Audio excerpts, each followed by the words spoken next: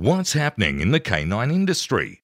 For all the latest news, views, and expert opinions, stay right here for the Canine Paradigm. You'll hear from industry leaders, experts, doyens of the industry, learned colleagues, movers and shakers, and the odd randy guest.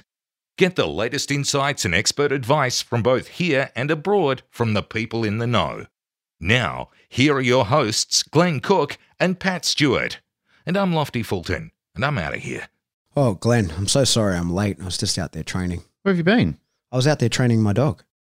What took you so long? Well, we were doing this particular scenario where we were using a hard dog chomp. Yep. I got that from Canine Dynamics, by the way. From old mate Mark Lapointe? Mark Lapointe. Yep. Yeah. I get a lot of my working dog equipment from him. He really flogs some good stuff, doesn't he? Yeah, absolutely. Canine Dynamics. Yeah. And then my dog was attached to a leash and collar. Where did you get that from? I got that from Ainswick Dog Quip. Not the old bullfed. I got it from Jason. Oh. Okay. Ainswick Dog Quip. AinswickDogQuip.com. And it all went perfectly. Yep. So How'd you reward the dog? I'm very interested. Well, aside from the bites on the chomp, but, for other things, I gave the dog some Brights bites. Oh, good call. Yep, Brights bites. You really are a name dropper, aren't you? You've got the best of the three. You've got the golden triad right there. Absolutely. If you want, if you're in North America and you want working dog equipment, Canine Dynamics. Yep. If you're in Australia and you want any kind of dog equipment, Ainswick Dog Quip. And if you're going to use dog treats, you're crazy if you're feeding your dog anything other than Brights bites. Absolutely.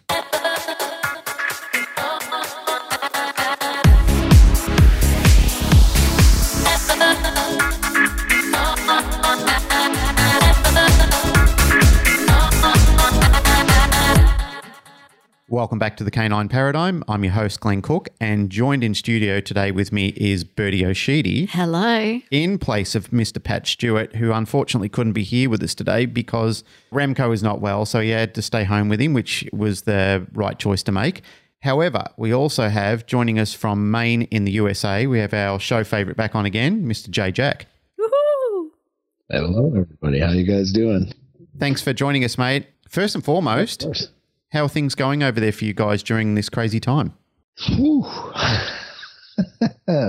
Yeah, man, things are difficult. The gym, my main source, my main business, they mandatorily closed it. It's been closed for 3.5 months or something like that. Oh, wow. It just now said we could reopen, but the restrictions are insane. It's everybody's got to be 15 feet apart.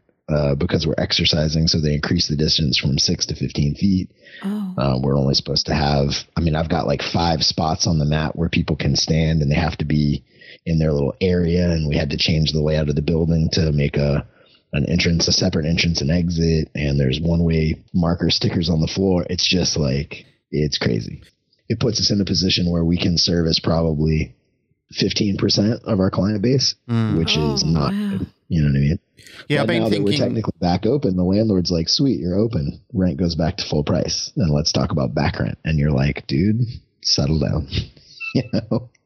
Yeah, I've been thinking about you guys extensively because you're in a position where you got a double dose of it because the gym industry got smashed all over the world pretty much. And also the dog industry got smashed. And they're two of your main incomes. Well, that's the thing. The in-person gym is the first pillar. It's the largest percentage. And then seminar circuit is probably the second largest percentage. And then in-person private lessons and then online consults or whatever. But it literally took all of those off the top. Gym closed, seminars all canceled, private online, private in-person lessons canceled.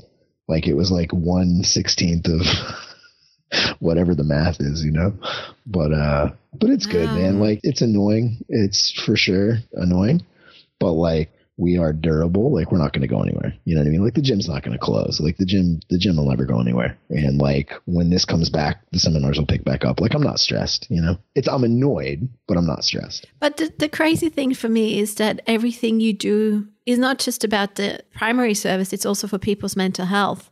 And I'm people who are attracted to you and your services, usually they are people who had quite a tough life, they're not just coming to get their exercise hormones going. They come for more. It's a holistic service you're offering. So imagine that your community the fact that I'm not considered essential drove me nuts. I imagine, I was just thinking that. Ridiculously I'm like, arrogant to say. It's not. But Yeah, I totally agree. I think that it is really an essential service because of the points that you just made, Bertie, is that people are feeling so stressed out about things at the moment. Like, I get it. I understand that we've got to be socially distant and, I understand that too. The issue with the virus is how contagious it actually is. Like, a lot of people are saying, well, we get the flu and we have this and so forth. But the issue that we have is this thing is spread like wildfire. Like, the rapid rate of this thing getting around the world is just crazy.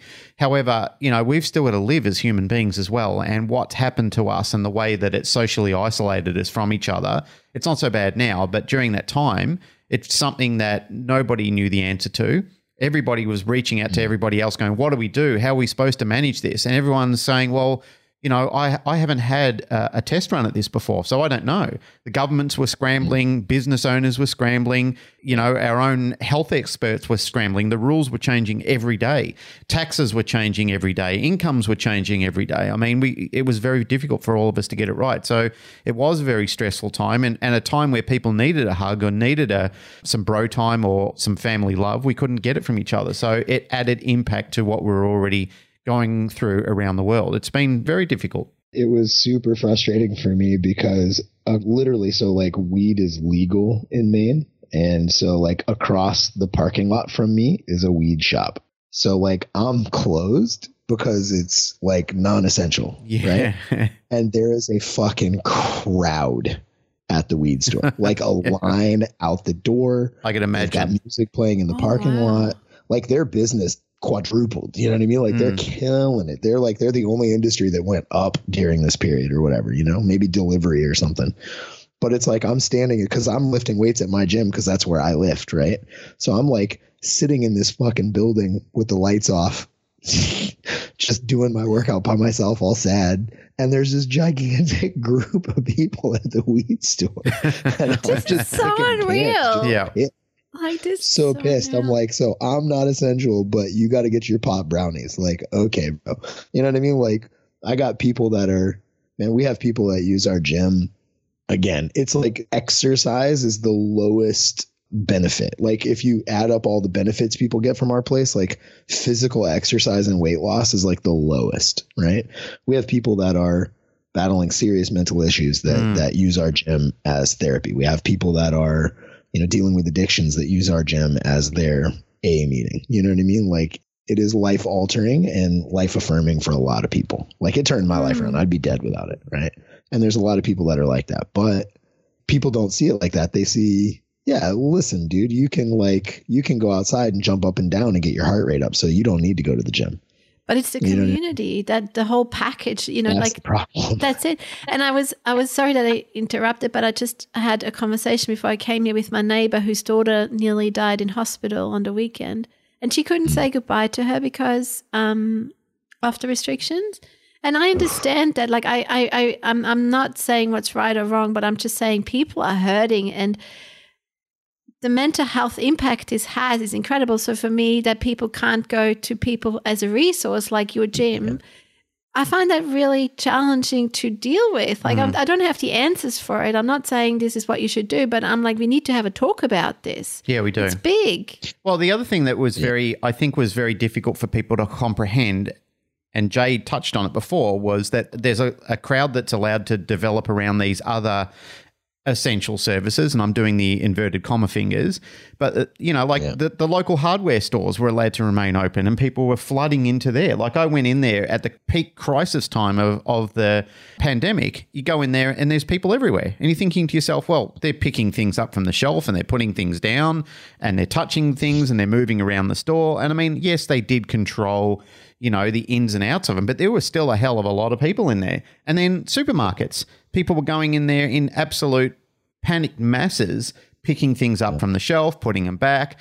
People are touching them while they're packing shelves. People are moving things around and you're thinking, how can this be? How can it be that you can completely close down businesses and yet other businesses? Yeah, I know the whole, argument essential, non-essential and so forth, but I don't believe that exercise is non-essential. I don't believe that some of these places should have been crippled the way that they were. But again, like I said before, that the issue for all of us was we've never had a test run at this.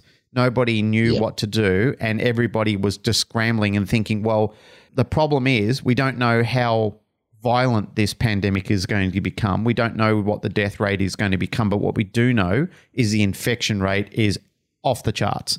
Like the way that it's spread all over the world. Like, yeah, I know the flu is, a lot of people die from the flu and they die from a lot of other things as well.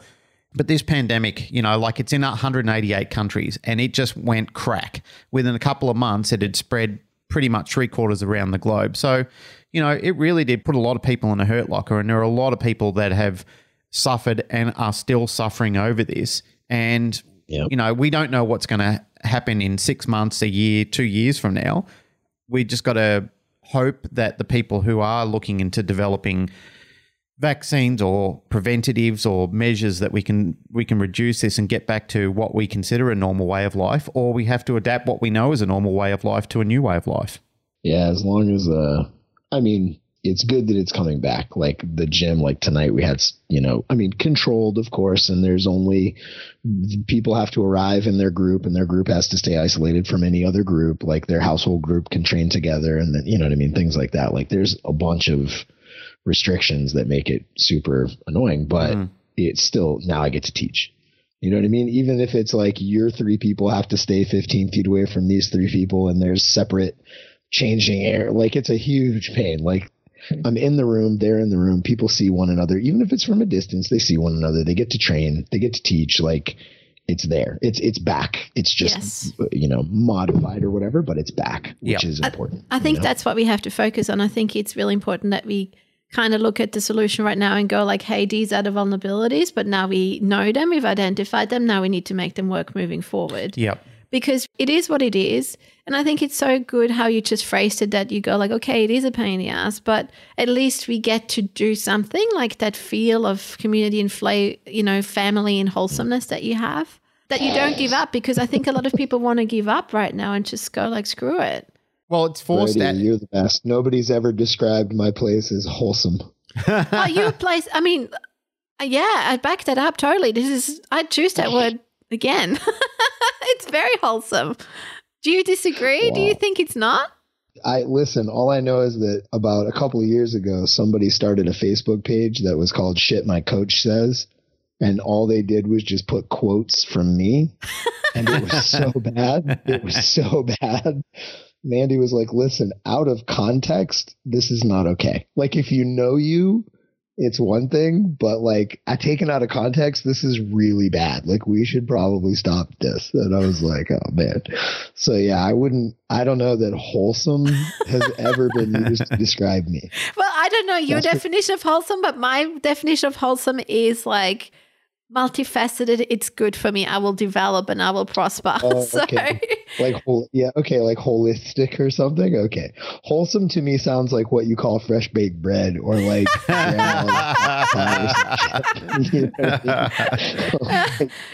do you know? Yeah, I understand. Yeah. I make a lot of terrible, terrible innuendos. You've seen me teach. You know what I'm talking about. Well, you're also talking to someone who came 3 times to your seminar. Sorry, I like it. Yes. There is a place for non-politically correct people in this world, Jay, and I certainly appreciate you coming into my life, because I find it frustrating how restrained people are from being able to talk their mind, and you're not like that. And you don't do it to hurt people or offend them. You just do you. You know, I can't speak for anyone else. I'm only speaking for myself, but I think that a lot of times why people are attracted to your method and style is not only because it's very informative and you do put a lot of work into what you're producing, but you also are unrestricted in how you act and behave. And you don't, like I said, you don't do it to offend people. You don't do it to hurt their feelings. You just do you. And that's really uncommon these days. It's just not a characteristics that you generally see in a lot of people. It's people put on a lot of masks in life because they're forced into being a person or acting a certain way to appease the crowd. But I also I don't do it to offend, and I don't do it whatever, but I also don't do it to get anything. It's not an intentional this is going to get me attention. Like I just decided a long time ago that I was going to be me and like never let anything get in the way of that. And if it costs something, then great. And if it like, I refuse to take into account economics. Like I just won't do it. Like if it makes everybody hate me, so be it. And if it makes everybody love me, then I care just as little about that. Like I'm not trying to get a result. I'm just going to be me. Like that's what I got to do. Yeah, it reminds me of saying, as above, so below, as without, so within. Like you just stay true. I like that. Yeah. I don't know who said it, but it's an old saying, like it's a very wise saying. And I'm like, that's when you know who you are because you're just centered. There's a, there's a quote. I have a bunch of quotes and I'm a quote machine, but there's a quote that really affected me when I was a kid, like super affected me. And it's Bruce Lee, which is kind of cheesy because I know Bruce Lee is, martial arts movie guy or whatever, but he actually was very into philosophy. Absolutely. Yeah, right. But there was a quote that I read of his when I was young that really tripped me. And you'll have to excuse the gender specificity because that part's stupid, but I'm going to do the actual quote. And it says, freedom finds man the moment he loses concern over the impression he is or is about to be making. And that to me was like, there it is. Like freedom is not caring about the impression. Like whether it's good or bad, I don't care. I can't allow myself to care. Like good or bad. Like it's like I can't go like this is going to get some likes or this is going to make people not like me. Like I can't care about that.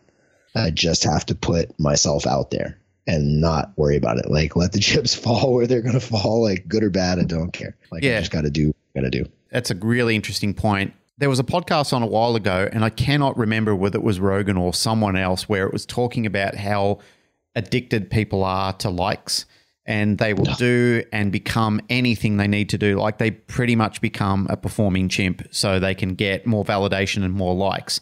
So, their dopamine jackpot now is watching social media to see how many people are liking what they're posted on. And I would be reluctant to say that I haven't done the same sort of thing. Like I've put up a validation post because I'm thinking, I need some love today. So, I might go to my friends that I've never met on social media before and see if they love me. If people say, I don't do that, I think you have to have a good look at yourself if you're on social media and you're not doing it. But I get so pissed off. Like when I post something and that starts that, I get really angry and I'll like say, I go back and edit my post. And I go, this is not, stop saying that. Like, this is not a thing. I took my birthday off of Facebook because I would get mad. Like with the 55 people that are like, happy birthday, brother. I get angry. I'm like, shut up. Like yeah, do you know what I mean? Like, where the fuck were you yesterday? Like, you know what I mean? Like, I don't want your false attention and you know what I mean? Like, I don't want like, here's a good excuse for me to say something to the guy so he'll retweet, relikes, whatever the fuck, you know what I mean? Like, I just don't. Dude, if you have my cell phone number, fucking write me and tell me happy birthday. And if you don't, there's probably a reason. Like, I don't give a fuck that you think it's my, like, I don't need your happy birthday. Do you know what I mean? Like, I don't want 1,000 happy birthdays. I really don't, It reminds me of a saying from Baba Ramdas, and he says, to become somebody, you have to be nobody. Oh, you're really pulling out the quotes today. Am I? Oh. We're going to have quote contest. Let's do this. I'm done for today, though. I don't think I have I know any this is more. just like whip out your quote moment. No, but no, it just resonates because I talk at the moment I'm in this place where I have to be true to myself, and part of that is that you shed what people care about, your the perception that you're learning to be misunderstood, right? So, and that's just resonated with what you guys were saying. That's really good. Yeah, thank you. There is a really good quote that I like, and it's a life-defining quote, and I'm going to do it injustice because I can't remember the integrity of the entire quote because it goes on for quite some time, but it's by an author called Alfred de Souza. And he talks about how in life we're always thinking, like once I get over this hurdle, life's going to begin for me, like real life. I'm going to start experiencing the joys of life because, I've got this thing that's happened to me, this problem, this bill that I've got to pay, this debt that's got to be sorted out. And then once I get through that, I'm going to start enjoying life. And then he goes on to say, and then once I realized and reflected on it, I realized that this was my life. This is part of life. The ebbs and flows are a part of normal life. You can't get through one thing and then think it's going to be clear sailing from here, because there's always going to be a sunny day and there's always going to be a storm. And that's just part of how the weather works or how life plays out for you. So that was a life-defining moment for me, because I used to think that like that a lot, like I'm in a sticking point or a hurdle in life, but once I get through this, it's all going to be sorted out for me. But it never happens like that. You've just got to understand that things will be great and then there's going to be a problem. You've got to resolve that and work through it, and then things will be great again. And that's just the ebb and flow of how life plays out for most people that I've ever met. Anyway, this didn't become the philosophy podcast or the pandemic podcast, as Pat would say. I'm stealing his thunders today because he's not here. I'm getting my stress ball to mimic him. Yeah, you got to squeeze that stress ball. So what I did want to talk about, we actually had a topic in mind, and Jay, Pat and I had a brief conversation the other day, which is why I wanted the brains trust of you guys joining me in this conversation, because we talked about in a couple of episodes ago about people who are being bitten, and there was a lot of messages going backwards and forwards, and I received probably more private messages from people than I have about a lot of shows that we've put to air. I always have good conversations with people, but these were really these were coming out of the woodwork. People were sharing very vulnerable conversations with me about how devastated they were when they got bitten by their dog, and they were really pleased that we sort of opened up a forum that they could feel a little bit of kinship with people who have experienced the same sort of thing. And although I've never been bitten badly before, I have been in a fight before, and I've been hurt in a fight, and I understand that. And then Jay, you and I had a conversation about this, and I'm going to let you talk about it in your own words so you can share your experience if you're comfortable doing so. But I really appreciated the conversation that you and I had, and I thought this would be a good measure for other people to understand it, because your background is that you've been a professional fighter. You're quite a strong guy. You're involved in your own Brazilian Jiu-Jitsu gym over there in Maine. You're also involved in dog training. You've been around with some pretty heavy-duty rescue dogs. And as I said, I really appreciated you sharing your story, and I think it would be a great thing to discuss online with the listeners. Well, I mean, the thing that we were talking about when I heard you guys talking about recovering from a dog bite and like mentally recovering from a dog bite, like how do you go back in and perform again? And that's something that's like really part of my head, not necessarily with dog bites, but with overcoming being damaged. So I fought professionally for a long time, and this is part of what happens. Almost everybody that comes to me. So the sad fact about most people in self-defense is you don't really seek it out until you think you need it. But what made you think you need it also damaged you. You know what I mean? Like, no, most people are not like, what would be really good is if I like diets. Like, nobody really goes on a diet until they're overweight. Like, nobody goes, I'm going to do a preventative nutrition plan. Like, that's pretty rare. It's usually like, holy shit, look what happened to me. I need to go on a diet. They do it after the fact, right? So most of the people that come to me to learn self-defense have experienced something that made them aware of the fact that they needed to learn self-defense. So I'm not just teaching them skills. I'm also trying to build their brain, because they are quite certain that they can't survive. They're quite certain that they can't put up a good fight. You know what I mean? Okay. They have evidence to the contrary the time that they froze or the time that they tried but failed, And as a fighter, like, I experienced that. I got knocked out. First time I'd ever been knocked out. And it was emotionally, like, mentally debilitating. Not emotionally, it was mentally debilitating. Like, it took me a good 2 years to not have a deep-seated belief that I had a complete glass jaw and just like a strong wind would knock me out. Yep. Like, it took years to get over that. You know what I mean? Like, and I had decades. I mean, that happened when I was in my 30s, maybe. No, yeah, like maybe late 20s, early 30s. So I had already had 25 years of smashing people and never being knocked out. Like, it was like single learning event at its finest. Yep. Wow. I had a shit ton of evidence to the contrary. And then one day somebody touched me in just the right way, and I went to sleep and woke up and went, okay, I have no jaw. Like, that's the term in fighting. If you have a good jaw, you can take a punch, right? So like, I woke up and went, okay, I have absolutely no jaw. Like, none. Like, a butterfly fart will knock me out like I'm dead. Like anybody that touches me is going to kill me. Like I am going to die. And it took me, 2 years, at least another, I don't know, maybe 10 fights to get past that, you know? How did you overcome it, Jay? Like if we're sort of edging towards the end of that conversation, which we're not fast tracking it, but how did you claw your way out of it? Like what was the endurance path that you had to go through? So, and this is with dog bites, this is with knocked out, this is with any of those things. Like, I think that there is kind of a multifaceted approach, like with anything, right? Like that you can't just fix one issue. It brings up a couple of things. One is like the fear of the unknown. If you don't understand how something occurred, you will be scared of it. So, you know what I mean? So like, with a dog bite, it's what led to the bite. What were the signs that led to the bite? Like Chad has this analogy where he says the guys that work on those high power voltage lines aren't scared every day. The reason they're not scared is because they know, don't touch this to this, do this first. Like they're following a process that they understand. So they're not constantly in fear. I don't know the process. So if I had to handle those wires, I'd be terrified, but it's because I don't understand the process.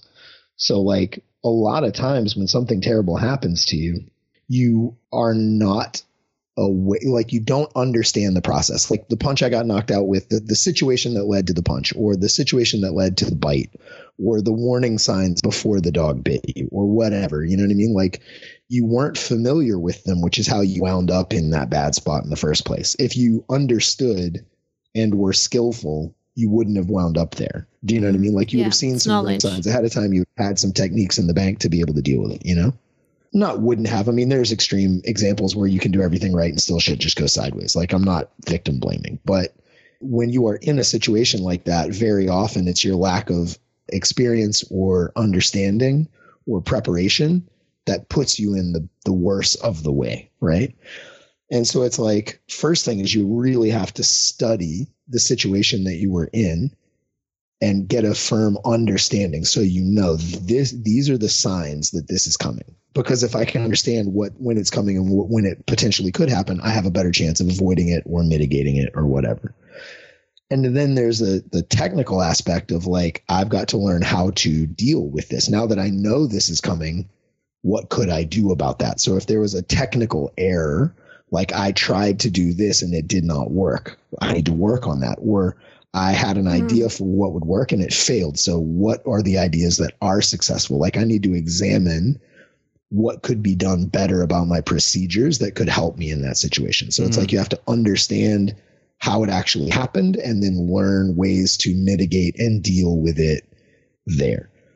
But then you get into like dog training principles. At that point, like it's cool that you know what to do. Like it's cool that you have a cognitive understanding. You could write a script for how to deal with it, but you still can't handle it. So like for me, it was a whole bunch of like, I do this thing with people because people come in and they're just terrified of getting hit. And they're so terrified of getting hit because they've never been punched and they don't know what it is.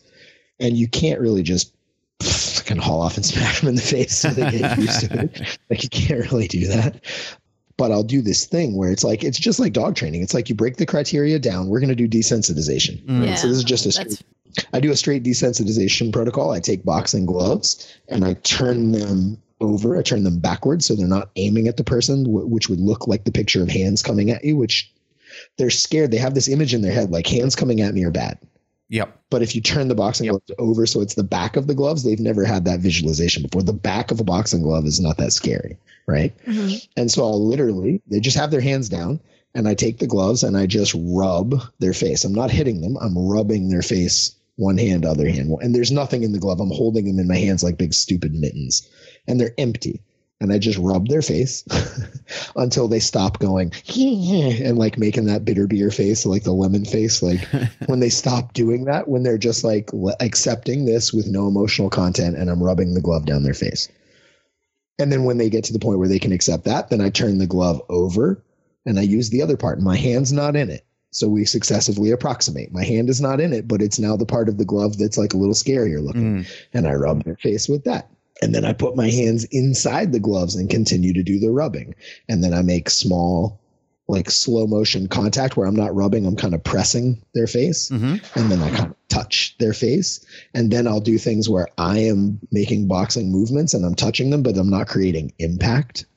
so they can get used to seeing it. And then I have them, you know what I mean? But like we literally start with straight up desensitization. You take the criteria that they're scared of, you break it into smaller parts, you get it down to the point where they can tolerate it, and then you successively approximate it up to closer and closer and closer to the idea of the thing that they're scared of. Yep. You know, yep. It's just straight desensitization. Like that's not miracle science, but you have to do that, right? That without a plan wouldn't be good, because if I just did that, you're like, cool, now you're not that scared, but you still don't know how to deal with it.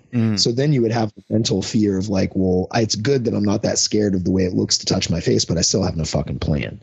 So like you can't do them independently. You can't train the idea of how to deal with it, like the tactics of how to deal with it, but not the emotion. And you can't deal with the emotion of it and not the tactics. You have to do them both to be able to do it. And then at a certain point, all that shit's well and good, but at a certain point, you're going to have to get a little bit philosophical. You know, the Serenity Prayer? Right? Yep. Yeah. Like, Yep. It's ripped off from Stoics, right? But like that, Epictetus is the guy that originally said it, and the Christians stole it from. But it's like that, like, control what you can and accept what you can't, and spend your time figuring out which one's which. You know what I mean? Like, that's the abridged Serenity Prayer. But it's like, at some point you're going to have to do that, because you can have a plan, you can understand it, you can counter condition yourself. But then the problem is, if you're so scared of the end result, you're not going to be okay, because you're just not going to make it. Like, you're going to be so obsessed about hoping it doesn't happen.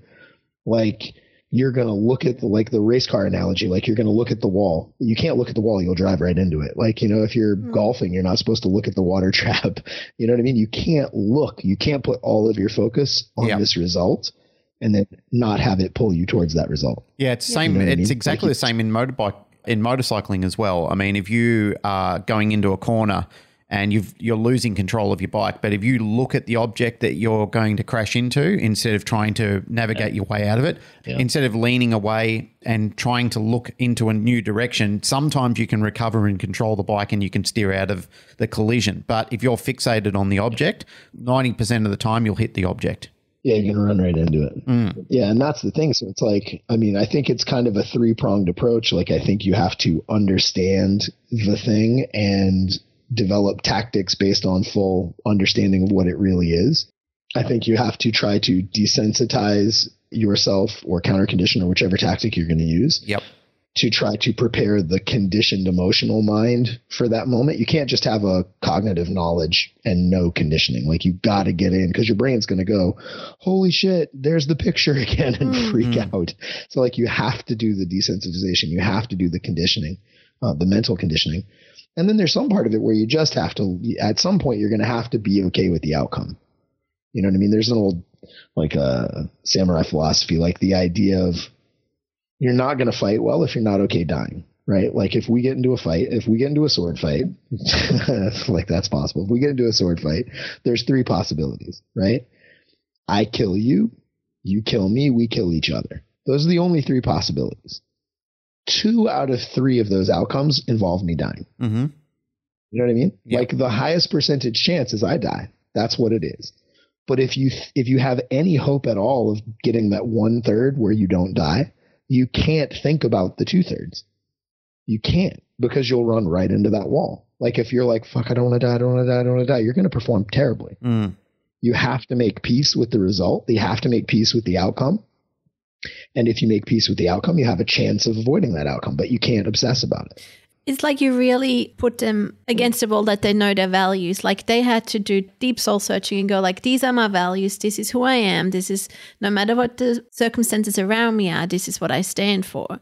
And the only thing that I'm thinking about at the moment is, like, for me, this analogy works really well for dog trainers who go into this industry, but I think it feels very different for a dog owner who doesn't see this coming, because it feels to more like a broken trust to me, right? Like this to me is an art form. You're dedicating your time and your life to, like, I come to you to seek this knowledge. But very often I think people are surprised because they didn't want to spend time on it. They didn't come and say, hey, I want to put effort into it. And so for them, it feels more like a broken trust thing and not a lack of expertise or value thing. Do you know where I'm heading with this? Absolutely. And there's some poor advice and some urban myths that exist around that advice as well, because what people have been told is that once a dog bites you and it's blooded, then it can't get out of that mindset. So people will adapt to that thinking because that was a very 30 year ago and beyond that style of belief that once a dog bites you, that's it. Like it is in a mindset that it's never going to get out of. Therefore, the dog needs to be destroyed. It's like every bullshit tree starts with like a seed of truth, right? So like every bullshit tree, I like that. I'm going to steal that. Every bullshit You're like, tree. I'm taking that. I'm stealing that. I'm going to quote you, Jay. Don't worry. I'm butcher it, but I'll steal it. But yeah, like they're not wrong. I mean, they're wrong, but they're not wrong, right? Like if you get bit and you don't do the work to get past it, it is going to happen again. Yeah. But it's going to happen again. Like you're talking about, like if you're on that motorcycle and you start to have speed wobbles and you start looking at the tree that you don't want to hit, that's what you're going to hit. Yeah, exactly. If you are in a fight and you're like, oh man, I can't lose. Like that's what you're going to lose, man. Like you can't obsess about the negative outcome and not run into it. So if somebody's like, oh no, I got bit, and they either don't know how or are unwilling to do the work and they don't recover emotionally, it's going to present like the dog now has this crazy response because every time you get around the dog, you're going to go, fuck, don't bite me. Fuck, don't bite me. And they're 100% going to go, why are you being fucking weird? Yeah. Like, Agreed. I don't know what, like both you and the dog are looking right at that tree. You're going to hit it for sure. You're going to hit it, So it's like, it's wrong. It's not they've been blooded and they can't get past it, but they are kind of right that like, you're going to have to do something significant to get past that. Most people don't understand how. So then the answer is put the dog down or get a different dog or give it away or whatever. But it's like, it's wrong, but it's not accurate. You know what I mean? It's like, yeah, I do know what you mean because the issue for a lot of people is that if the dog feels rewarded through biting, like it understands that that's a control mechanism and that they can reshape their environment by controlling you through that fear asset, then the problem is that the dog will revisit that behavior again. So the dog does need to understand that that is not an acceptable way of controlling outcomes.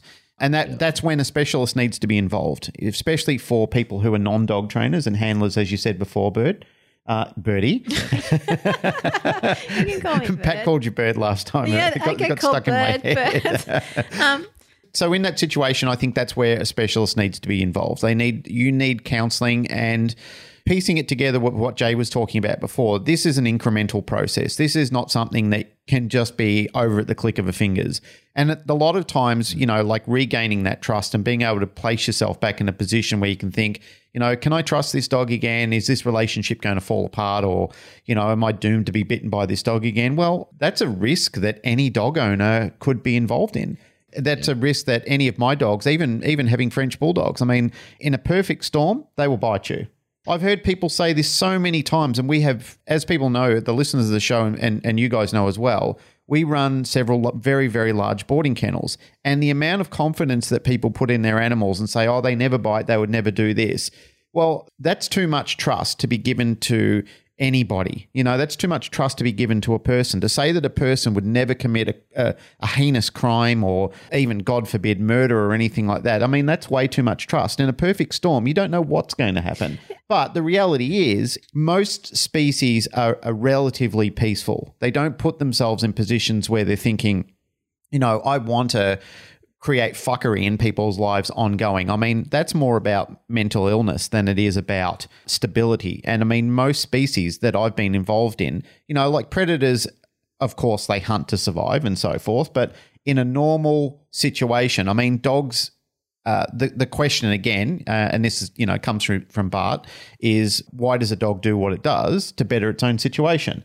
And they don't often seek out the path of destruction. I mean, every healthy species that I'm aware of is looking for a good life.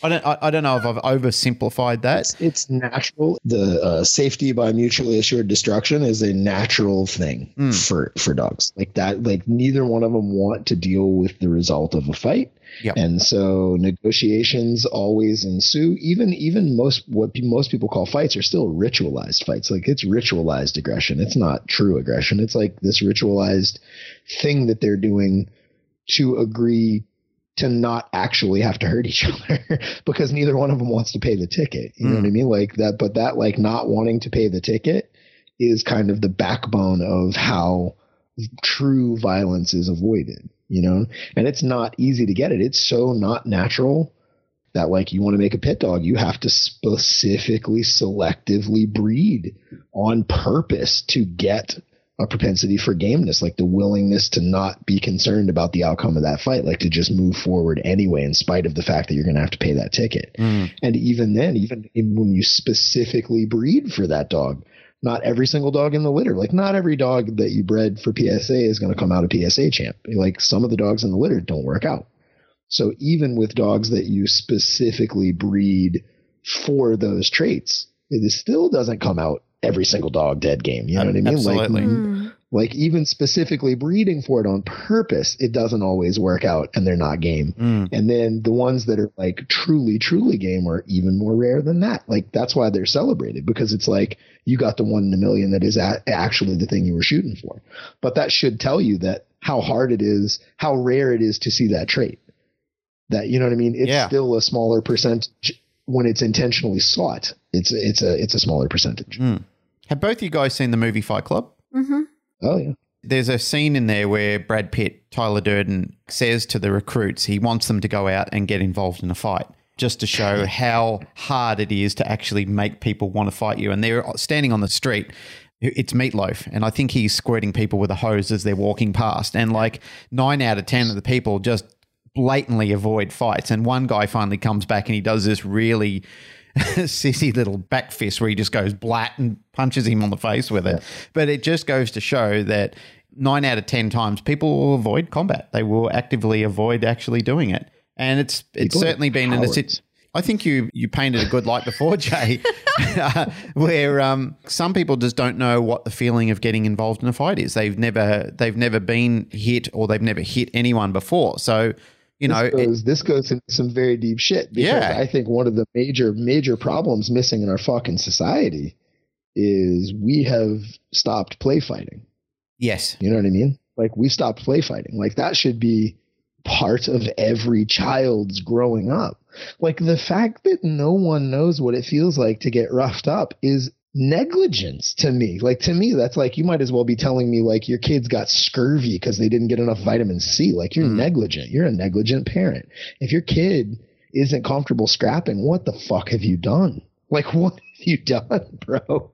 Like, to me, that's negligence. It's like, it's an essential part of growing up. Do you know the state of humans now? Like, we're going to have to go back to dogs soon, but the state of humans now, man, I can take somebody, I swear to God, I can take somebody on the side of a building and say, you jump off this building, I'm going to punch you in the fucking mouth. And I promise you, 9 times out of 10, they will jump. That is absurdity. That is just absolute. They know what it's like to fall. Maybe not from that height, but they can go back in their mind and go, this is what it might feel like to fall. I have no idea what this beating is going to feel like. And so their brain goes, one I don't understand, one I do, and they choose the one they understand, even though it's economically far, far, far worse. You're way more scared of something you don't understand than something you do. Every asshole understands falling. Now nobody understands a beating. And so I can make somebody jump off a building to their certain death to avoid getting punched in the face. That is absolute fucking insanity. And that is common now. If we're relating things back to dogs and, you know, coming from a breeding perspective, we've bred litters over many years, and the issues that arise from having a singleton pup in a litter where it doesn't actually get that playful interaction and the scrapping and the fighting and the, you know, biting each other and the pain threshold, and working out how all that fits into their life and it develops neurological pathways. The problems associated with singleton pups is quite extensive. I mean, you're talking about a dog that doesn't understand pain thresholds. It doesn't understand the interactions with a litter. I mean, it plays with its mum and it does what it can in its environment. And this is why it's so important that if people do have a singleton litter, if there is a surrogate litter that they can introduce that pup to, although that it is a bit stressful for the mother, it's still much better for that puppy if it's actually introduced to another litter of pups, similar age, similar size, that dog can roll around with, interact with, they can bite each other, they can roll with each other, because as I said, you know, it's the physical and neurological development that's going to be seriously lacking. And when people do have these pups, although they do great jobs generally socializing, they do go out seeking professional advice, the dog is still going to have some issues as a developed dog because it's still missed out on that during the critical period of development.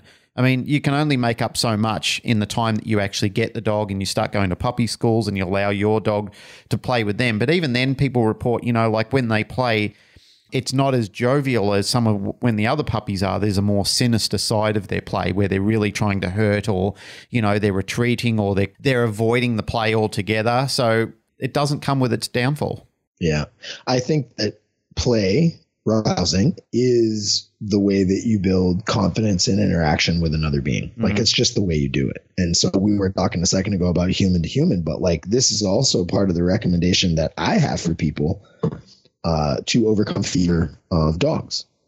Like, play. Like, you play with dogs, right? And a lot of people, their training does not involve enough play. Like, even when they're playing, they'll go, I do free shaping, and that is play technically, but it's not gonna, the kind of play I'm talking about is actual physical interaction, like actually physically interacting with the dog in play. That's how you learn how they move. That's how you learn you know what I mean? Like, if you want to be confident with dogs, for example, who are the most confident people in the world with dogs? People that decoy. Like, dudes that decoy take bites all day, all the time. They're super confident with dogs. And it's not because they're like, the suit protects them. They're not, and they know they don't have the suit. So like, why would a decoy who wears a suit out of the suit be more confident? Because they have an innate understanding what it's going to feel like, what it's going to look like, the timing, the pressure, how to move, they're going to have everything. They're going to know what they can do, what they can't do. They know what it's like to put too much pressure and back a dog down. They know what draws the attack. They know when it's going to go. It's going to go like this.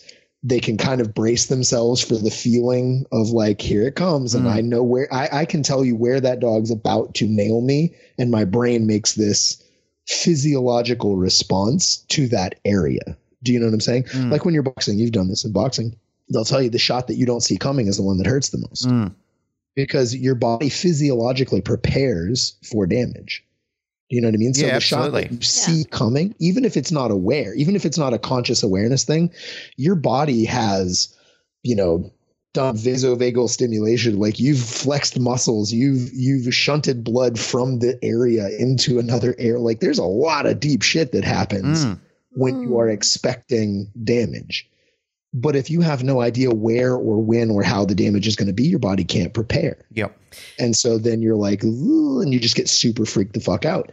People that wear suits all the time have a level of confidence with dogs that goes beyond, I'm pretty confident that I can whoop ass or whatever. Like, it goes into this, like, that's what I was saying. The first step that I was talking about was understanding. They understand what it is to fight with a dog. Now, they've worn suits, and so they have not yet had the damage, but like, they understand their knowledge of it. Like, they're like the guy on the high voltage lines that understands exactly what's going on and what's going to happen. I know what's going to happen if I touch this. I know what's going to happen if I touch that. And they're prepared. But and so that makes them more confident.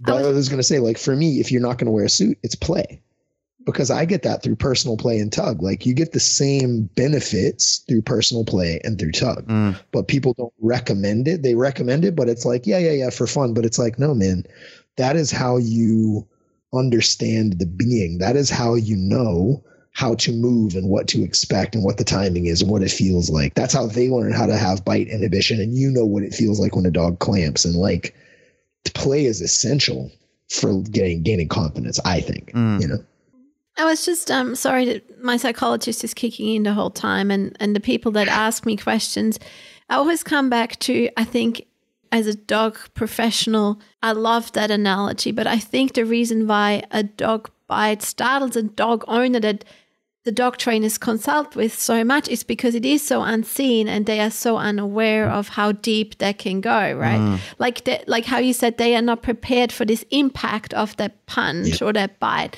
And I think a dog owner who has, a family and just never thought so much about dogs, it hurts them even more, especially coming or looking at it from the perspective of the common dog owner uses a dog as an extension of their self to express love, the good stuff, right? So for them, that their precious puppy or precious dog attacks something is like not ultimate betrayal. It's ultimate trust betrayal. It's like they literally have to go through a relationship repair. Mm-hmm.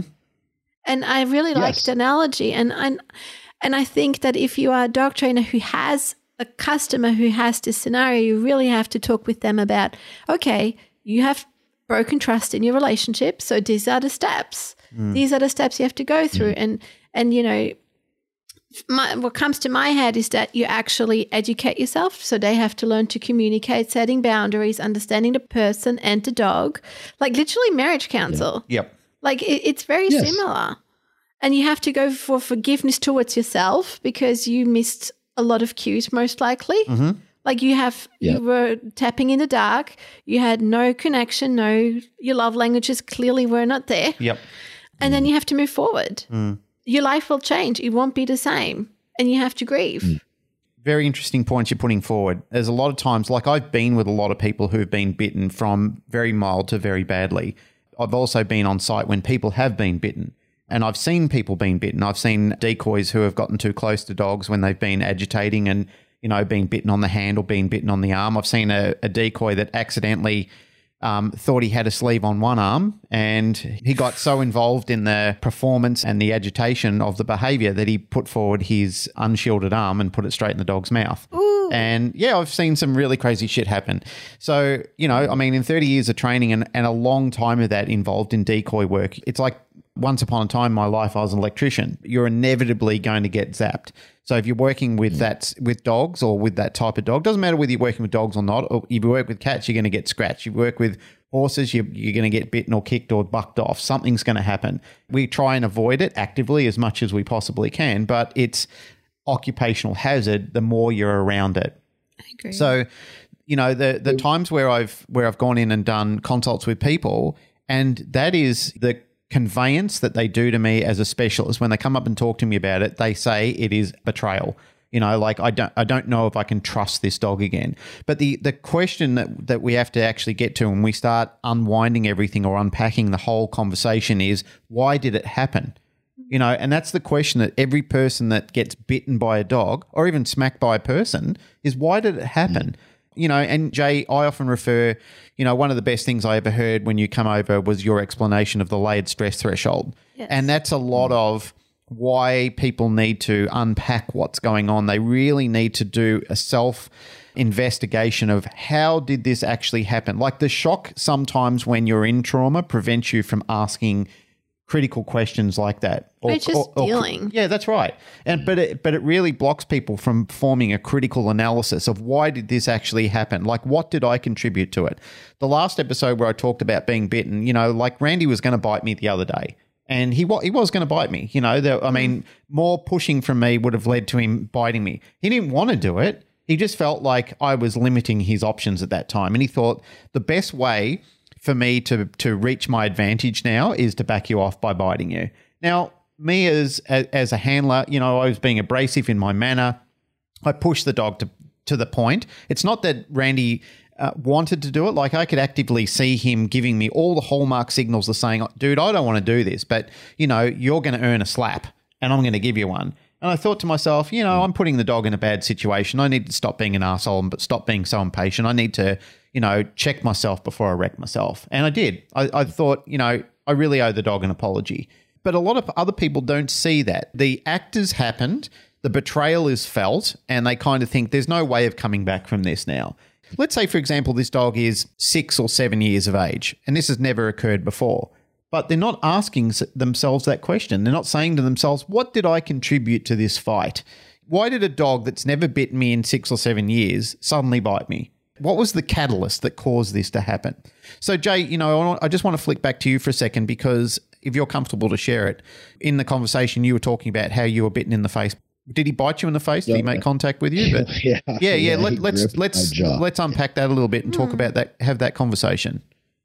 Yeah, I mean, those are the 2 times I remember dealing with it. Like I said, the time I got knocked out, it took me like 2 years to get past. And this was after, so I had a little bit of a better understanding about how to rebuild my head through the experience I had with that. But yeah, man, I had my dogs out, and we got attacked by 3 off-leash dogs, and I had my 3 dogs with me. And this is the day I made the rule, like never more than 1 dog in each hand for me. Like I'm never taking more than 1 dog in each hand because you just can't fucking juggle. And we got jumped by like 3 off-leash dogs, and it was this crazy fight. And I wound up in the middle of it trying to separate dogs and was being attacked by other dogs, like getting bit in the back of my head and like the back of my leg. So like I was getting chewed up by other dogs, and my 2 dogs had gotten into it with each other because they were on leash and I wouldn't let go. And they were, they had like redirected onto each other. Yep.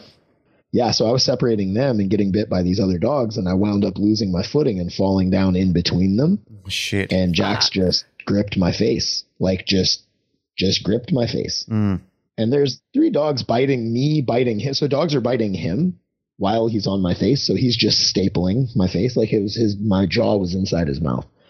And like, he's just stapling me because he's being bitten, and just like, he's just squeezing what he's got. And like people pulled over and start running off the dogs. And then people are like literally like one at a time pulling dogs off of me. And this has gone on for who the fuck knows how long. I mean, it feels like forever, but it's probably like a minute, but that's still forever in a fight. Right.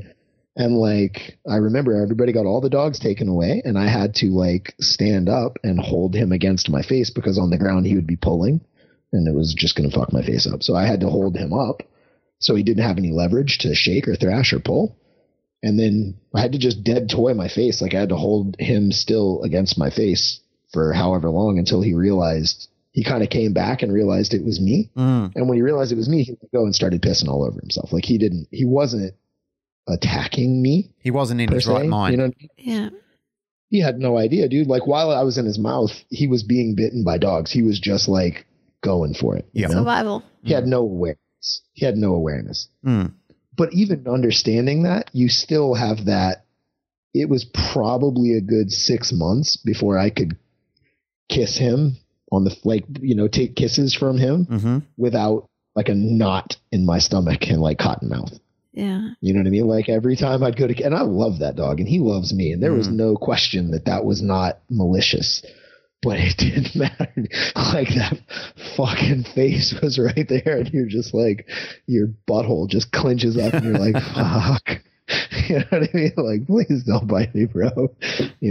For sure. Like it took a long time to get past that.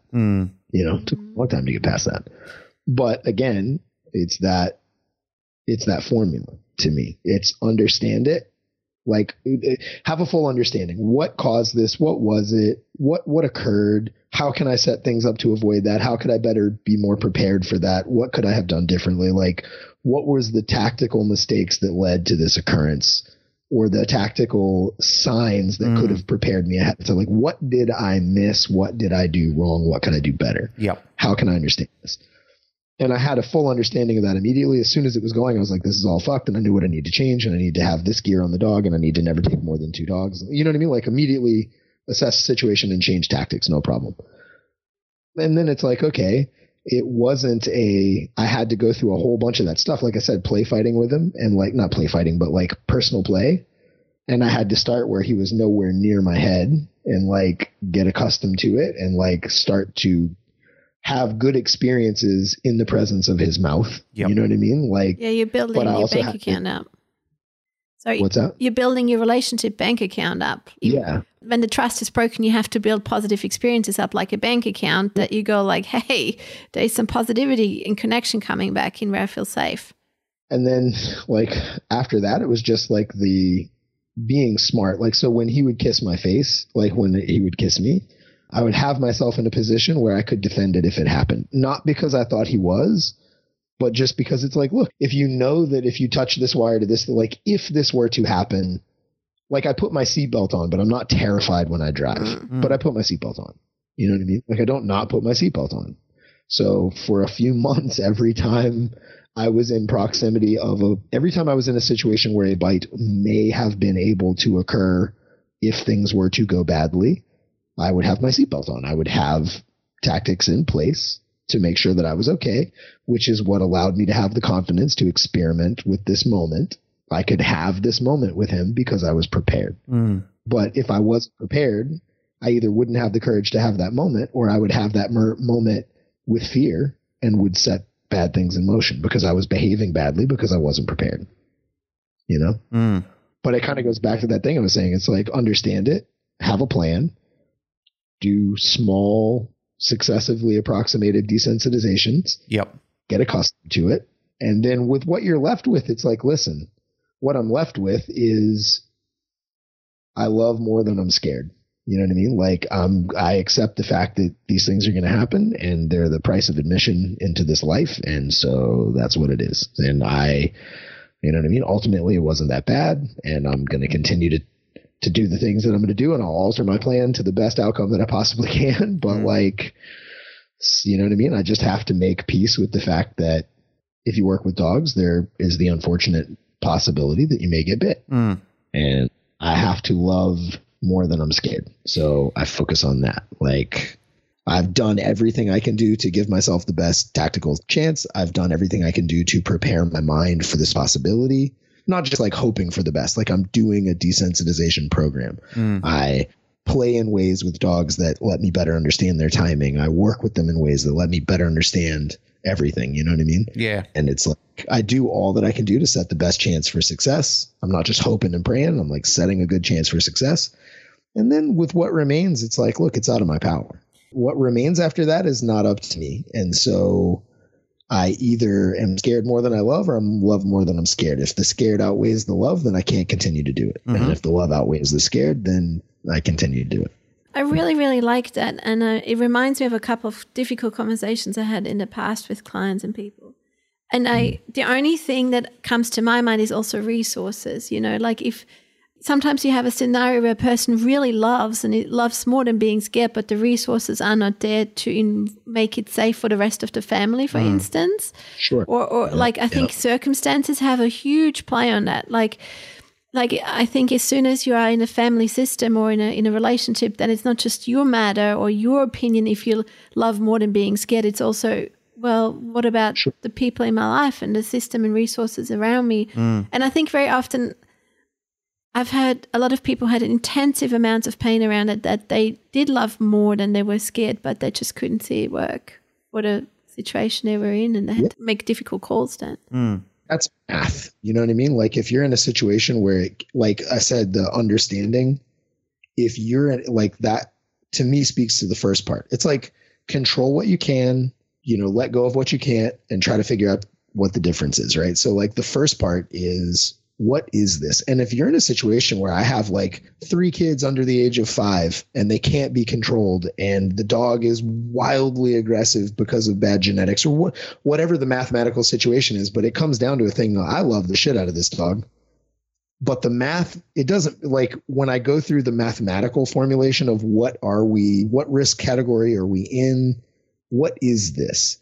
If that category is like, look, it is a neurologically broken animal in a situation with at-risk people, like, it doesn't matter that I love them. It doesn't matter that I'm willing to do desensitization and all this shit. Like, we can't do this. Like, this isn't going to work out mathematically. Like, it's just not going to work. But once people go through that and go, yes, I look at it, it can be done safely. It was a series of avoidable mistakes. It was a communication error. It was a layered stress model, whatever. Like, but once you've decided this is not an irreconcilable difference, this is like, there was a cause and a reason, and I can deal with it. Then what we're left with is get your brain prepared for that by doing desensitization and counter conditioning. And then with what remains, the fear that you have remaining, you have to focus on the fucking love, man. You have to go like, well, that's some sage advice, Jay. I think that doing a bit of life math at the end of the day is really essential. And I just want to recap on something that you said earlier in the conversation about the lesson that you learned from it. Essentially relating to conversations that I've had with clients in the past when we've sat down and we've either resolved it or we're in the process of resolving it.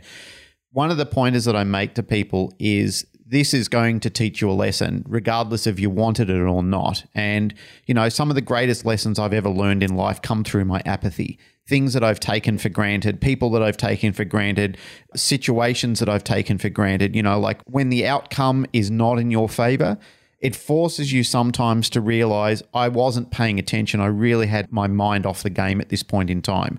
I really need to get back on track with remembering what I'm actually dealing with or where I am in the present moment, because I think there's so many things that are distracting us from living in the present. There's so many people that I talk to, they're thinking about things that have happened in the past, or they're thinking about things that could happen in the future. They're not invested in being in the present moment. And I know that's easier said than done. We all we're a bit flippant about where we are in a timeline in our mind sometimes, but a lot of times when people are being bitten by their dog, it's because the same thing that was going on with Randy the other day, the pressure that I put him under and the situation it was in, it was the catalyst for creating a perfect storm. Never being bitten by my dog to a point where he was contemplating doing it. Now, a lot of people don't see these hallmarks. They're not trained professionals like we are. They haven't been through the process of working with tens or hundreds or thousands of dogs. They just don't understand this.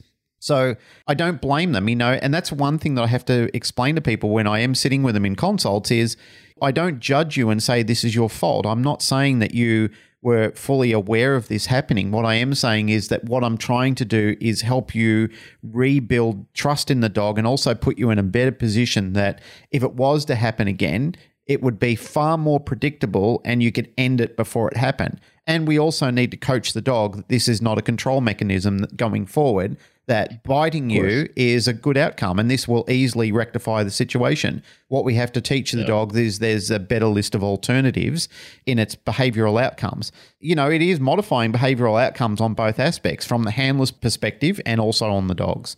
Mate, really sage advice from both you guys. It's been really good. I'm curious what Birdie thinks about something I was about to say. Yeah, go ahead. Well, try me. Who knows? You know how I was saying, I think the lack of play fighting is a big life skill that's missing for a lot of people. I think something, and I don't know if I'm going to describe this right, because I have a feeling if I say it the way I want to say it, you're going to go no, I disagree, but that's okay.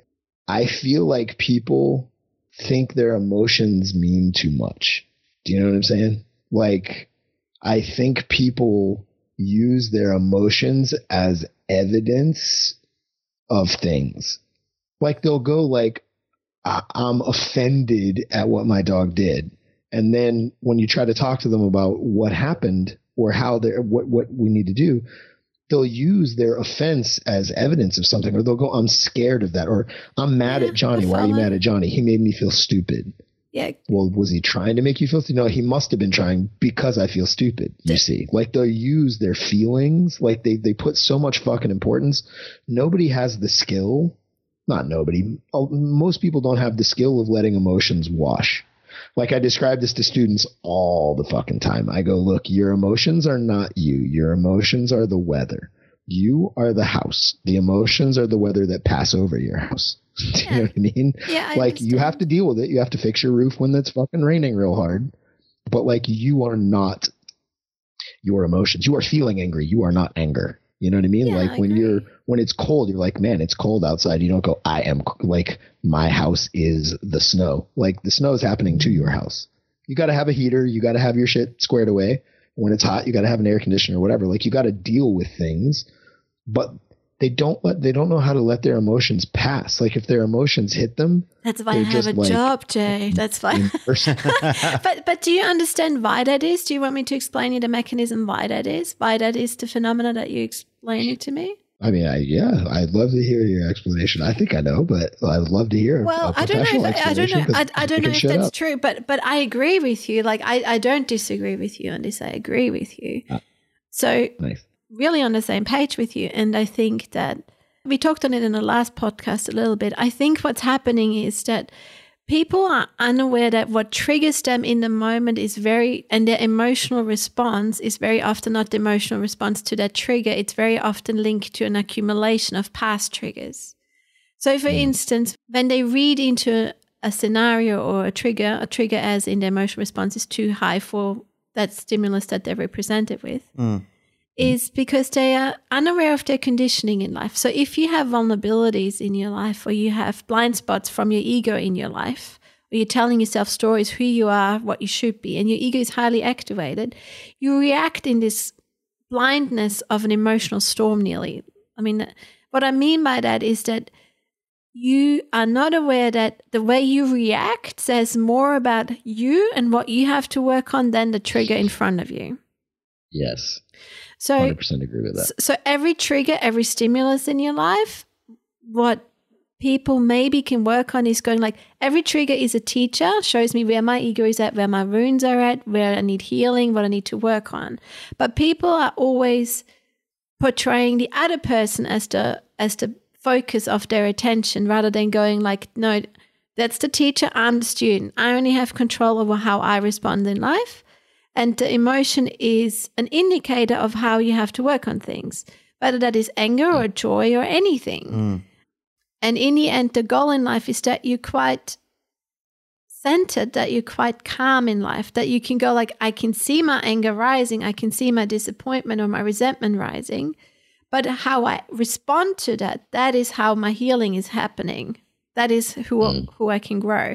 And I like the analogy with play fighting. Like I grew up play fighting. I also got sent to the principal's office a few times for not handling my anger too well. Vicious bird. Yeah, no, but I went to a really rough school. We had knives. I had knives at my throat and drugs and Good police. Lord. I went to a really rough school. Yeah, it taught me a lot in life. I can punch, but I don't want to punch. But what I do think is that people think that emotions validate their situation, and that's not true. It validates what they have to work on in life. And very often it is a very important navigator. I think emotions are like a light torch in the dark that show us, hey, this is happening, right? But just because you have awareness of it doesn't mean that you have to go forward with it. My description of it to people is like there's like a bridge, right? Like emotions, and I know that there's neuroscientific backup for this, but it's like emotions can create thoughts and thoughts can create emotions. There's like a feedback loop between the two. Sure, you create your reality. What's that? You create your reality. But you can have a thought, and then the result of that thought can be an emotion. Like you could go, oh, you remember that time, and have a thought. And then because of the thought, you'll have an emotion. And then you can have an emotion, and emotions will just create thoughts. Like you could see a scary movie and feel scared, and then then that will start you thinking about things. But the problem is people don't control the bridge between those two things, their thoughts and their emotions. They have no control over that bridge. So if they have a thought, an emotion will just happen, and that emotion will create another thought, and that thought will create another emotion, and that emotion will create another thought, and they will just spiral themselves into a toilet of like bad thought, bad feeling, bad thought, bad feeling. Totally. That's for example, very often when we talk, for example, about generalized anxiety disorder, an event triggered this constant loop of thought, emotion to the point that it's debilitating. Yes. Everyone has a weakness in their life, right? But what my job very often is just to teach people, you have to have awareness. You have to learn to look at you from an outsider's perspective and just take a step back. Like a thought is not a fact. A thought is not a truth all the time. Yeah. So neither is an emotion. Yeah. I get really broken down for the people because I wind up putting a lot of people through these paces. And it's like, that is my focus, is you control that bridge between thoughts and feelings. Just because you have a thought doesn't mean a feeling has to pop up. Like I tell people all the time, this is when they come back to the corner, this is something that happens in between rounds at fights. One of the mantras I'll tell people is you can assess, but you can't judge. They'll come back to the corner and they're all pissed off. I was blowing this move and I kept screwing this up and he's hitting me with this and he's all upset. And I'm like, listen, stupid. Like, assess, don't judge. Give me facts. Give me math. Give me thoughts. Tell me what is happening. You got hit with this. You messed this up. This is what we need to do. Give me facts. Facts have no feelings. Like, they're just math. Numbers have no feelings. Just give me math. Like, assess, don't judge. Like, there will be time for emotions later. Later on, after the fight's over in the shower, I'm going to give you 15 minutes and you can feel all the feels you want. But right now, it's math. Right now, there's no feeling. There's only math, And then, then they can go, okay, well, this is what I need to do and focus on it. But it's like, to me, that ability to control that bridge between thoughts and emotions is like one of the most important skills in life. It is, and that's what it is. I mean, it's a tool, right? That's warrior culture, though. That to me is like everything is that. Like that's what you get drilled into your head from the time you're a kid. Like you can't get mad when you fight. Like you have to think, So it's a tool that works for fighting. So what we do have to raise awareness right now is that this is a specific tool for a specific situation. So in other situations, you would need a very different tool. In a relationship, you need to be empathetic and you need to fucking feel, right? Like you can't, of course, but I control that. I think it's the awareness. Yeah. Like I think to me, I understand the analogy between the bridge and the thought and the emotion.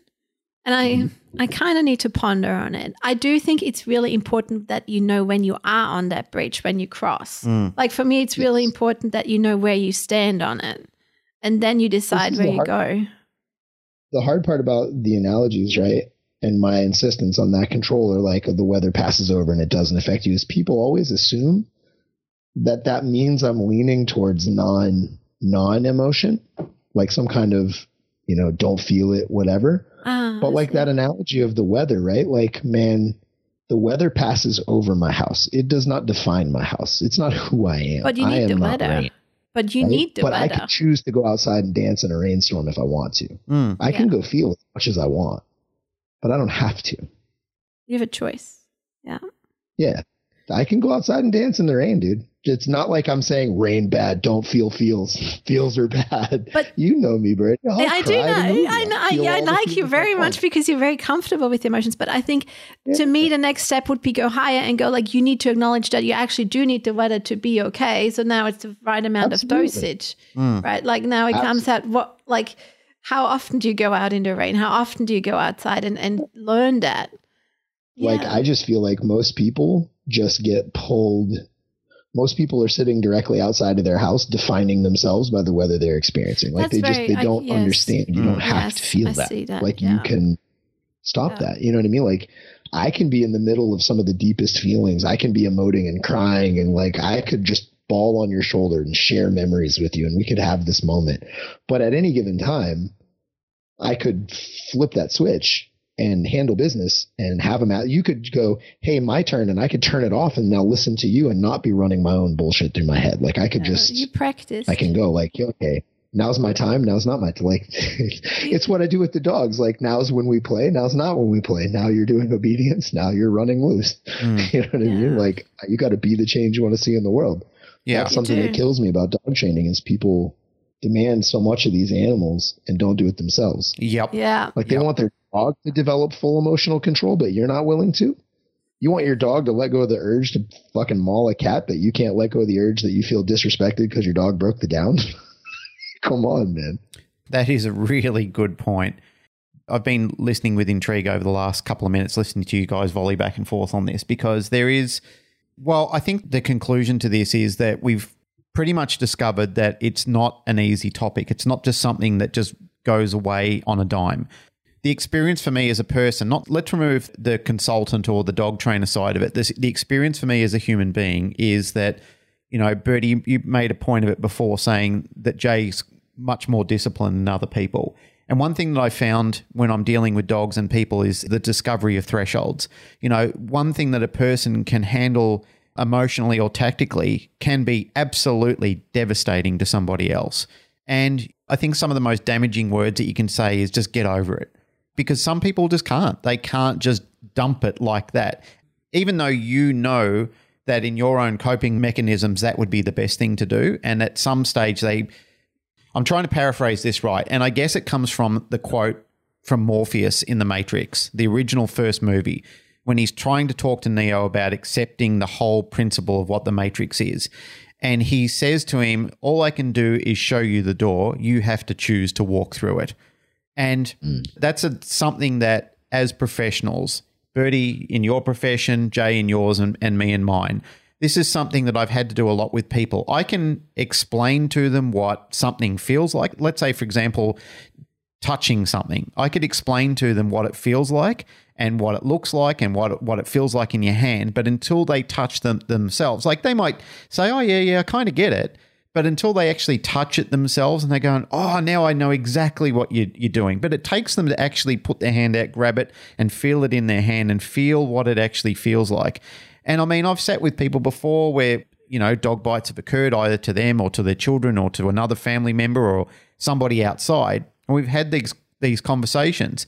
And some people have sat down and they've been very analytical and they've had past experiences where they've been able to say, yep, I get it. And they've been able to move on from an experience where some people just can't shake it. You know, like if they have been able to shake it, it might be in part. It might not be conclusive to where they can totally get over it. It might just be in part where they've had to make some sort of compromise to be able to deal with it. Does that make sense? Mm. Yeah. It is a very deep topic. It's a very, like this is a rabbit hole, and it's a conversation that could go on with different groups of people in different directions and still have a similar outcome. But, you know, like I said, the conclusion is that it isn't so clear cut. For people that do have discipline, they do have training, and they do have clarity of mind or relative experiences, you can sort of draw simple conclusions to it.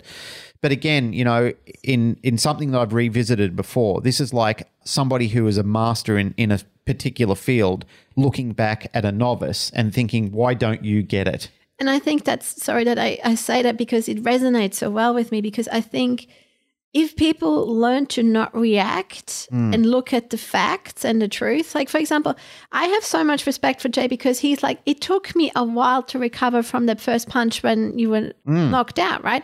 So the wisdom there is then knowing, hey, I need to heal, and I give myself that time to heal because healing's usually messy. Like despite knowing, hey, I don't want to react to my emotions or my thoughts, not doing that is a whole nother story. So I think the message you is also help.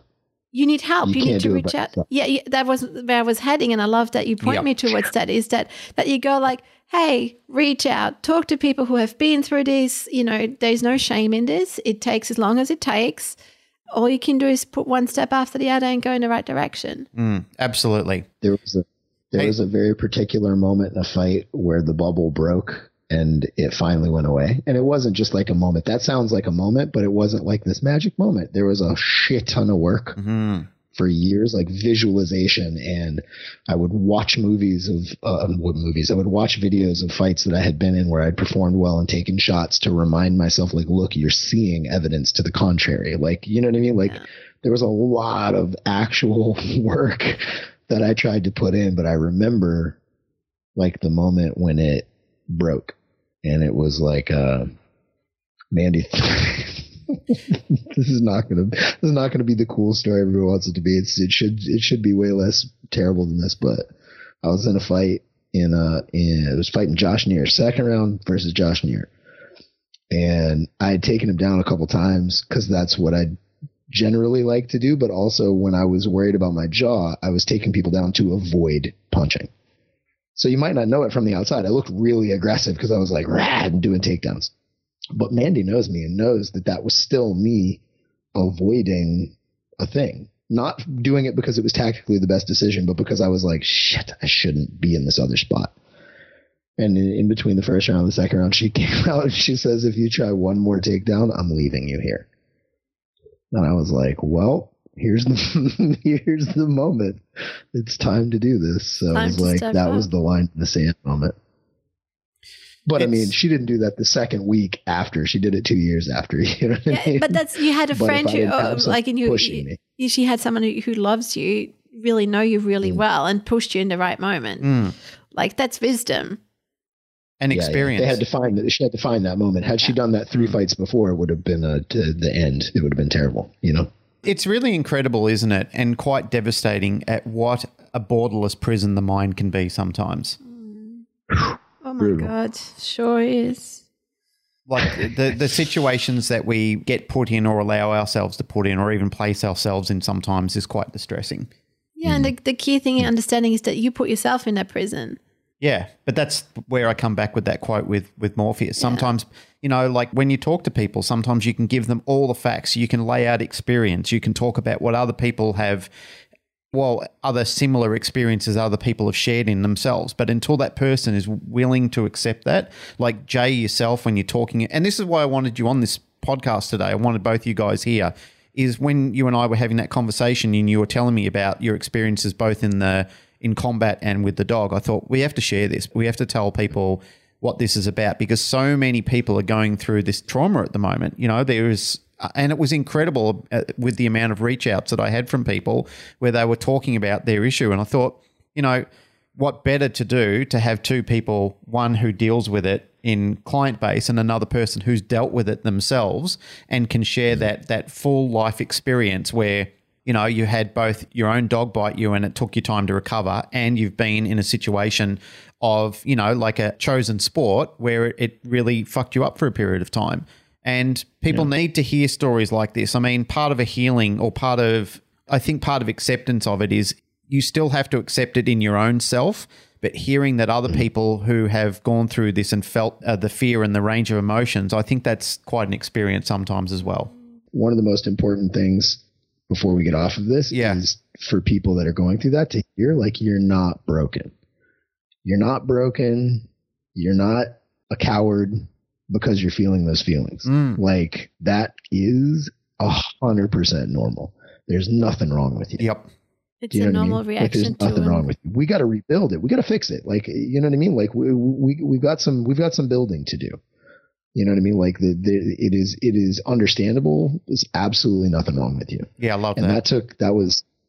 That took a long time for me to figure out, was a very important missing part, because most people are so full of shit with, you know, you talk to most people and they're like, I'm not scared. Or like, even when they're struggling with something, you go, how you doing? They're like, it wasn't hard. It kills me. Tattoos don't hurt. Shit like that. Like, they just lie to you because they don't.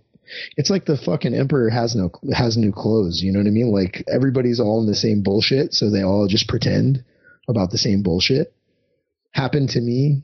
It was probably like my 13th or 14th fight where I thought, like a pro fight, not street fight, right? Like professional fight. I thought something was wrong with me because I was so scared. And it was like, it was brutal. I'd puke. I couldn't eat breakfast the day of the fight. Like, just super anxiety and like hated myself. So much self-loathing because of the amount of fear that I had. You know what I mean? Because like, I shouldn't be like that. Like, if I'm this person, I think I'm supposed to be like, I shouldn't have this feeling. Like, look at those guys. They don't have that feeling. Look at that guy. He don't have, you know what I mean? Like, fuck is wrong with me? Like, why am I such a coward?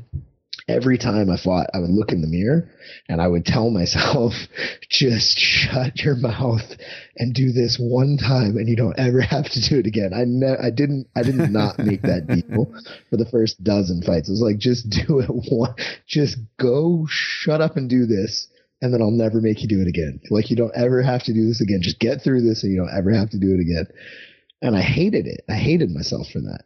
I was sitting backstage. Jeremy Horn, this guy from way back, if anybody ever follows this shit, he'd had like 300 something fights, legit. And he would fight like every weekend. Like, the guy was the most prolific fighter that ever lived in MMA.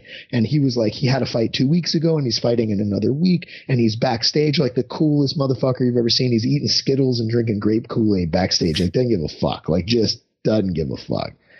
And I'm trying hard not to be scared. I'm trying to just don't let it out. Just like deny, right? Like, deny. And then you feed it. Then you just feed it so much. Oh, so bad. But then he looks at me. I look up at him. I'm cool. And this dude who's got 300 something fights, he's like the most prolific dude that ever lived. The essence of willing and not scared. And he looks at me and goes, "This is the worst part, isn't it?" And I was like, I felt like somebody was trying to trick me into something. I'm like, what are you talking about? And he's like, it's the worst part, isn't it? This part? And I was just like, I don't know. You know what I mean? oh gosh, that's bullshit. And there's all these famous dudes backstage. Like, Matt Hughes was backstage and like all these dudes were there. And like, I think it was Matt Hughes that was like, I know, man, like if somebody pulled up right now and said, let's go, I would just drop everything and run away. And I'm like, this has got to be a fucking joke, right? Like, you guys are kidding, you know? And then everybody starts talking. Everybody in the back room starts talking. And they're like, oh, you remember that time so-and-so almost passed out? Oh, Jason throws up every single fight. And everybody's like, dude, is he okay? And he pukes his guts out and cries backstage and goes, I'm never doing it again. And I remember that because this kid, Jason Black, has like had 20-something fights undefeated in Japan. Like, he was a monster. And they were like, yeah, he throws up and cries and swears he's never going to do it again every single fight. And I was just like, my mind was blown. And I was like, wait a minute. Like, everybody? And they're all just like, yeah, dude, everybody. And we just do it anyway. And I was like, oh. And that sense of freedom of like, there's nothing wrong with me. Like, this is what it is. It's not, I should be feeling other things and I'm not. So what's wrong with you? Like, this is what you feel. It didn't make me not scared. I was always terrified to fight. It didn't make me not scared. It just made me stop thinking I was broken. You know what I mean? Like that bridge, like not going like this means something. This fear creates these, like you feel it and you go, yeah, it's raining outside. So what? I'm going to go do my thing. It's the absolute It's acceptance raining. So of not putting any judgment towards it and no value. Well, not any good or bad. It just is. Dude, it's just raining. It's not a big deal. It's just raining. I got to make sure my shingles are fixed and I got to make sure that, you know, my windows are rolled up, but it's just fucking rain. It's not a big deal, you know? Listening to you talk about that, Jay, brought me back on an experience, a very similar experience I had when I was a kid, and I was competing in the state championships in Taekwondo. And there was a guy that I used to spar with. He was older than me, and he was far more talented than I was at Taekwondo. He's a guy called Gary Shoemaker. And this guy, he was fast and powerful, and he'd whoop your ass. Like, his moves were incredible. He was lightning fast, very, very quick. And I mean, he could put his foot through your head in no time at all. You know, like, he was that quick, and a guy with amazing, amazing talent. And there was a side of me that was scared to spar with him because he always got touched up when you were fighting with Gary. But one of the amazing things is I learnt more about combat from Gary at the time in the sport, because I learned how to recover quickly. And I mean, he was actually, even though he was a fellow student, he was also a good coach at the time. He was a kind-hearted guy, but just brutal with combat. And I remember the time that it was in Victoria, we were doing the Victorian Championships, and he was in the toilet puking his guts out like crazy. And I was only a young kid at the time. I think I was 15 years old, and I was shitting myself. Like, I'm thinking, if Gary Shoemaker is in here puking and shaking and trembling like a leaf, how the fuck am I going to go? And unfortunately, that did put a negative taint in my mind. Like, I was thinking, this is a guy I look up to. This is like my combat hero, and he's in here. But the one thing that I took away from it is exactly what you said. I learned that this is a normal process in life, because Gary went out and he took out gold medal. It was like a K7 or whatever they call it, where it was just, you know, like you start with 10 guys and you work down to 5 and so on and so on. So it's a round robin fighting. Gary cleaned up everyone. Like, he knocked most of his opponents out. He was just a brutal tactician and a very good fighter. And I recall that, and I look back at it. I took silver. I got disqualified in the last round for hitting a guy in the face. It was a good fight, but I was still so nervous.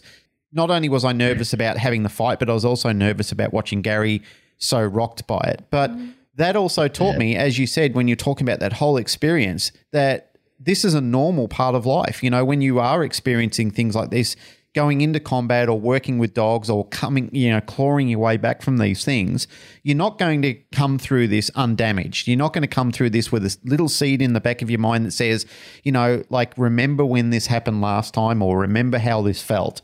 You know, some of the most experienced people that I know who have taken some bites from dogs, it retrains them and it reshapes who they are and how they're going to deal with the situation, which is some of the things that I've respected for people who have climbed back up on the horse. And, you know, to use a metaphor, there's people who have got back on the horse, and I've looked at it and I've said, so in your experience, how would you best describe it? And they've just said, I've learned how to do it differently. I've learned how to reshape how I actually go into this now. So, you know, I really appreciate you guys sharing all this stuff on this, and hopefully that people have listened to it and had to endure this themselves and have been rocked by it. One of the points that you closed with before, Jay, where you said you're not a coward and it's not your fault, and, you know, these things can be overcome. They can be, and it's just going to have to take the time it's going to have to take.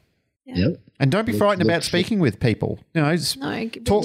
You know, you're not an idiot, and people are not. You know, some people on the internet, you're not going to get the gratification you're looking for from them. There's some people who, I do agree with the fact that you have to be mindful about who you're discussing it with, because there's some very judgmental people on the internet who don't know the backstory of it. But, you know, there are some very good, safe people to speak to. You guys are definitely high on that list of people that I definitely recommend people reach out to professionals like yourself. Nonetheless, it still needs to be discussed. Yeah. Yes. Yep. Yeah. It was so much fun. Thank you so much. Yeah, and we're going to have to conclude it there because I do have to get back to work. But Jay, before we go, are you still doing any lessons? Are you still working with people? Yeah. Things are more back to normal now. Club practice is back on the weekends. If you're around Maine and you want to come out and do club, it's on Saturdays. You can get in touch with us on Facebook. I'm doing online consults. If you want to get in touch with me for that, go to nextleveldogs@gmail.com and we'll get you on the schedule. And that's it. Seminars are screwed for a little while. Yeah. Unfortunately, we're losing you in August, which is a shame. Back, everybody's waiting to reschedule. So as soon as they're back, we're going to have a full docket. So just keep your eyes peeled for it. Yeah. Well, there's a lot of people looking forward to having you back in Australia, as am I. Yes. Can't wait to have you back here. Yeah. Right? I have to come back out there, man. Yeah. Yes, we miss you. Bertie, anything to conclude with? No, I just love the TCP community. It's always great to discuss. Thank you so much. Yeah, thanks. Really appreciate both of you making the effort to be here today. It was sad that Pat couldn't be here, but as I said, his priorities were looking after his dog, and all of us being dog people, we respect that entirely. Totally. So looking forward to speaking with Pat next week. It's always a good excuse to have me back so I can talk to Pat, right? Oh, mate, you're welcome. Like you and Bertie are, show regulars. We love having you guys on the show. I'm honored to be on it. You guys are my favorite podcast. Thanks, mate. That means a real lot. It really does. Well, that's it for another episode of the Canine Paradigm. Please share, rate, like, subscribe from whatever subscription service you download us from. If you want to support the show, you can do that through Patreon, whatever tier that you want to join. It starts from $3 a month right up to 10, 20, whatever. Pat's going to put out a really interesting process on how he taught a behavior where he's teaching Remy to run around like a platform in a park that he's in, but he's showing the whole process from start to finish, all the mistakes, everything he did, how he started the behavior, how he successively approximated the dog into the behavior.